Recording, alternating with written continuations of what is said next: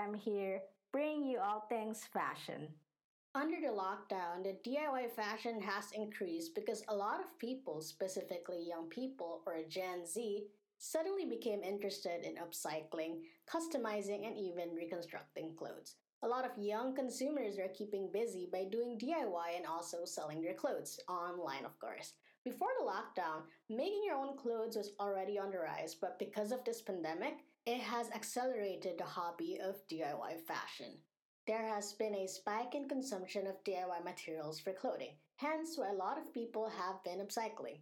Curious to know which quarantine trend is number one in DIY fashion? Well, it's DIY tie-dye, of course, from VogueBusiness.com.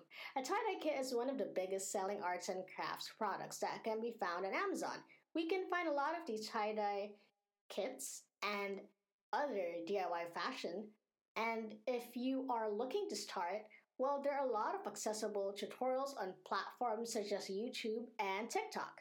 With DIY fashion becoming even more popular, we're headed towards being more sustainable and creative with clothes we already have at home. So, have you started on any DIY fashion or do you have any plans? Let me know.